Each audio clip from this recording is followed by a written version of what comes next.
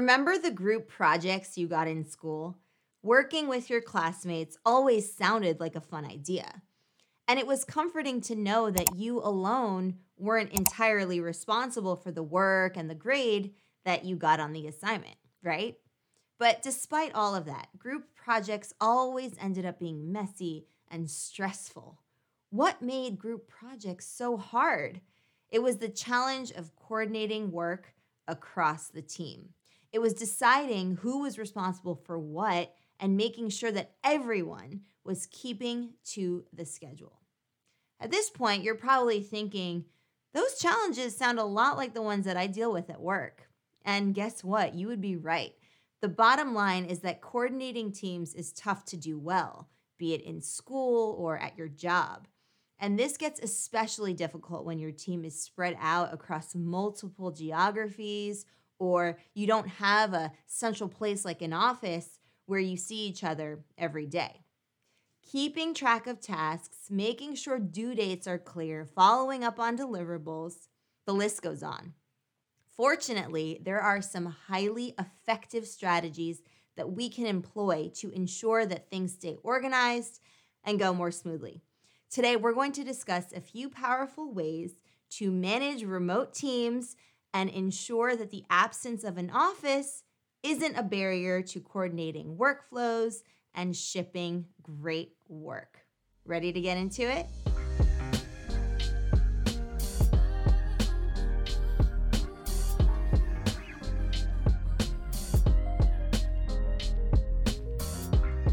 What is up, Explorers? Mary Daphne here of Exploring.co, where we believe social skills are the key to the good life.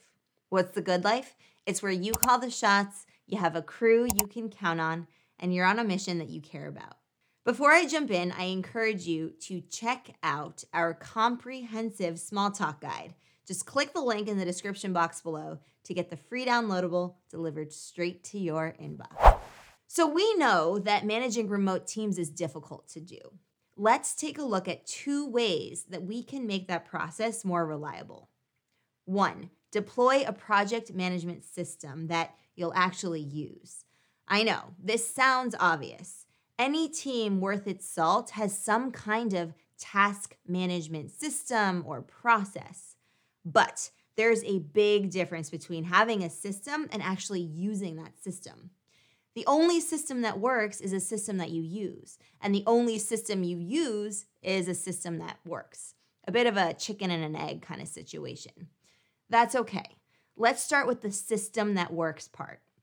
A working project management system does 3 important things. It identifies who is responsible for what, so everyone knows their role on the team. It establishes the order and timing for when the various components of the project are required, so everyone knows when they need to complete their part of the project. And it provides a clear picture of how far along each team member is on completing their part of the project, so everyone can see where the bottlenecks are. So now take a look at the current project your team is working on. Do you know which of your team members is responsible for what and in what sequence? Do you know how far along they are towards completing their part? If your answer is no to any of those questions, you might want to make some improvements to your project management system. Now let's talk about the system you use bit. Most project management systems are way too complicated. They involve dozens of steps and take way too much time to adhere to. So most teams end up abandoning their systems, which gets replaced then by messy email chains. The trick here is simplicity. You don't need to use fancy project management software with all the bells and whistles. No. Instead, your system can be as simple as a shared Google Doc that gets updated at the end of each day. And daily updates don't need to be verbose. Use as few words as possible to communicate the most essential information. If further clarification is required, do that over instant messaging or a phone call. If your company requires you to use complicated project management software, Get together with your team to figure out a way to make things simpler within the constraints that you have. The easier and faster the system is to use, the more likely your team is to use it. 2, establish standard operating procedures. The term standard operating procedures, aka SOP, makes people yawn. It refers to a set of guidelines for how things are done. Okay, so maybe that doesn't sound too exciting, but SOP can be the difference between a team that stays ahead of schedule and one that falls behind. How is that possible? Because SOP allows teams, especially remote teams, to work in a highly productive and autonomous manner. By agreeing ahead of time on a uniform design style or a uniform level of polish or a uniform way of submitting work and also providing feedback, individuals can work for extended periods of time knowing that they are in sync with the rest of the team. Think of it like building a jigsaw puzzle. If you can agree ahead of time how the pieces will all fit together using a standardized way of cutting the edges of the puzzle pieces, you know that when the time comes to actually put the puzzle together, everything will fit neatly into place. This prevents a situation where the project manager needs to constantly micromanage the team members to ensure that they are doing things in a coordinated fashion. It also avoids that painful moment at the end of a project where one part of the project looks completely different than another part of the project. SOP can also save tons of time because no one needs to ask or guess how to do certain things. The rules are established at the beginning so that there's no confusion down the road as to whether Bob or Jane should be the one to review the first draft, or if corrections should be provided using Microsoft Word or Adobe Acrobat, or if assets should be shared using email or Slack. SOP alleviates cognitive load and dramatically reduces the risk of human error. So there you go. 2 powerful and frankly essential components to fostering productive and effective remote teams. Let's quickly recap. You need a project management system that your team actually uses.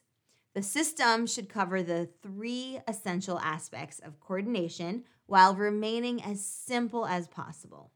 And that system should be complemented by a set of standard operating procedures that ensures that everyone is working in a coordinated fashion.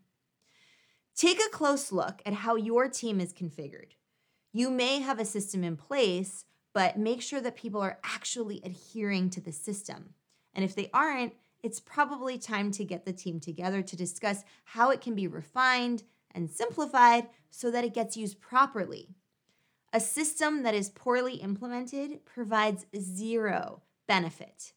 On the other hand, a system that works, built on a foundation of intuitive SOP, can transcend the barriers of physical distance to ensure high output without sacrificing quality.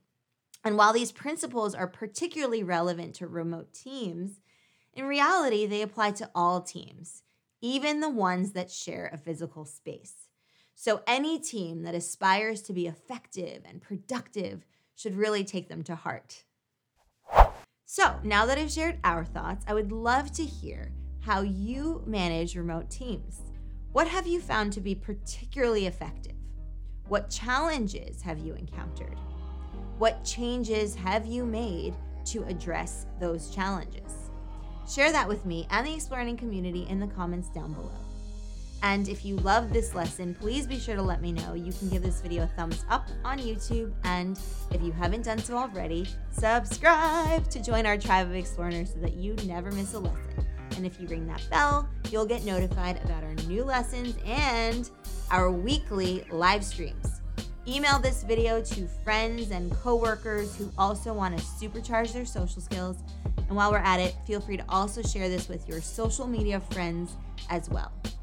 And remember that the write-ups of these lessons are always available on our blog at exploring.co/blog. With that, Have an awesome week, Explorers. Thank you so much for joining me, and I will see you next time for your next Exploring lesson. Happy exploring!